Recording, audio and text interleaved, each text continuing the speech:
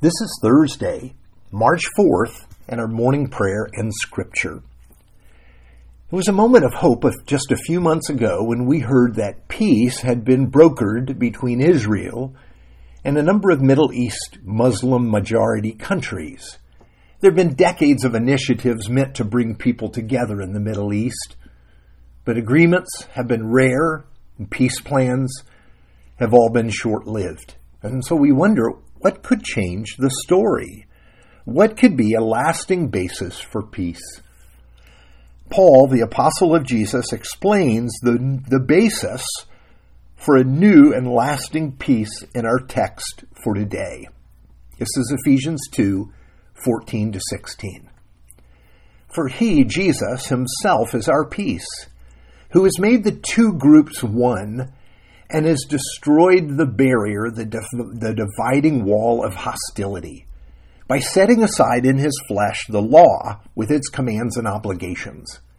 His purpose was to create in himself one new humanity out of the two, thus making peace, and in one body to reconcile both of them to God through the cross, by which he put to death their hostility. Now, in the world of the New Testament, there was also a sustained hostility between Jewish people and their Gentile neighbors. The Roman Empire had been occupying Israel for over 100 years and taking every advantage to oppress and control the people. Peace was hopeless. The Romans desired only more and more power, and Israel wanted revenge and retribution for the way they'd been treated. Here was a hostility that showed no signs of letting up, and indeed, it never did. But here's what happened. As the gospel went out, new congregations of believers came together to love and support each other. These new churches were filled with slaves and free women and men, rich and poor, and yes, Jews and Romans.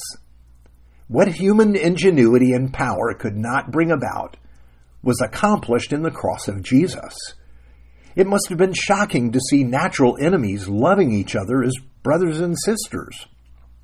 How could this possibly happen? Paul has only one explanation. It was the cross of Jesus. Peace was made there in the death of Jesus. How is that possible? Well, in two ways. First, the hostility of division fell upon Jesus at the cross. Though the Jewish people and the Romans were divided and at enmity, they agreed to crucify Jesus. It was in and through his death that peace could come. Second, Jesus settled the law at the cross. He took upon himself everything that separates us from God, everything that divides us.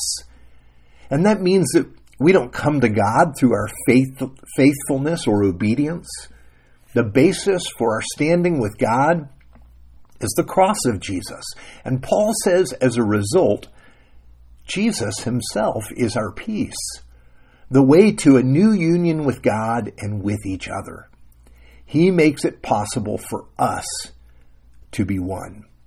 This is the new humanity, a unified people joined together by faith in Jesus Christ.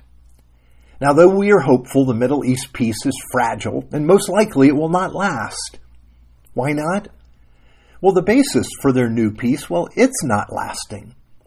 But the peace we have with each other through faith in Jesus Christ, it's eternal.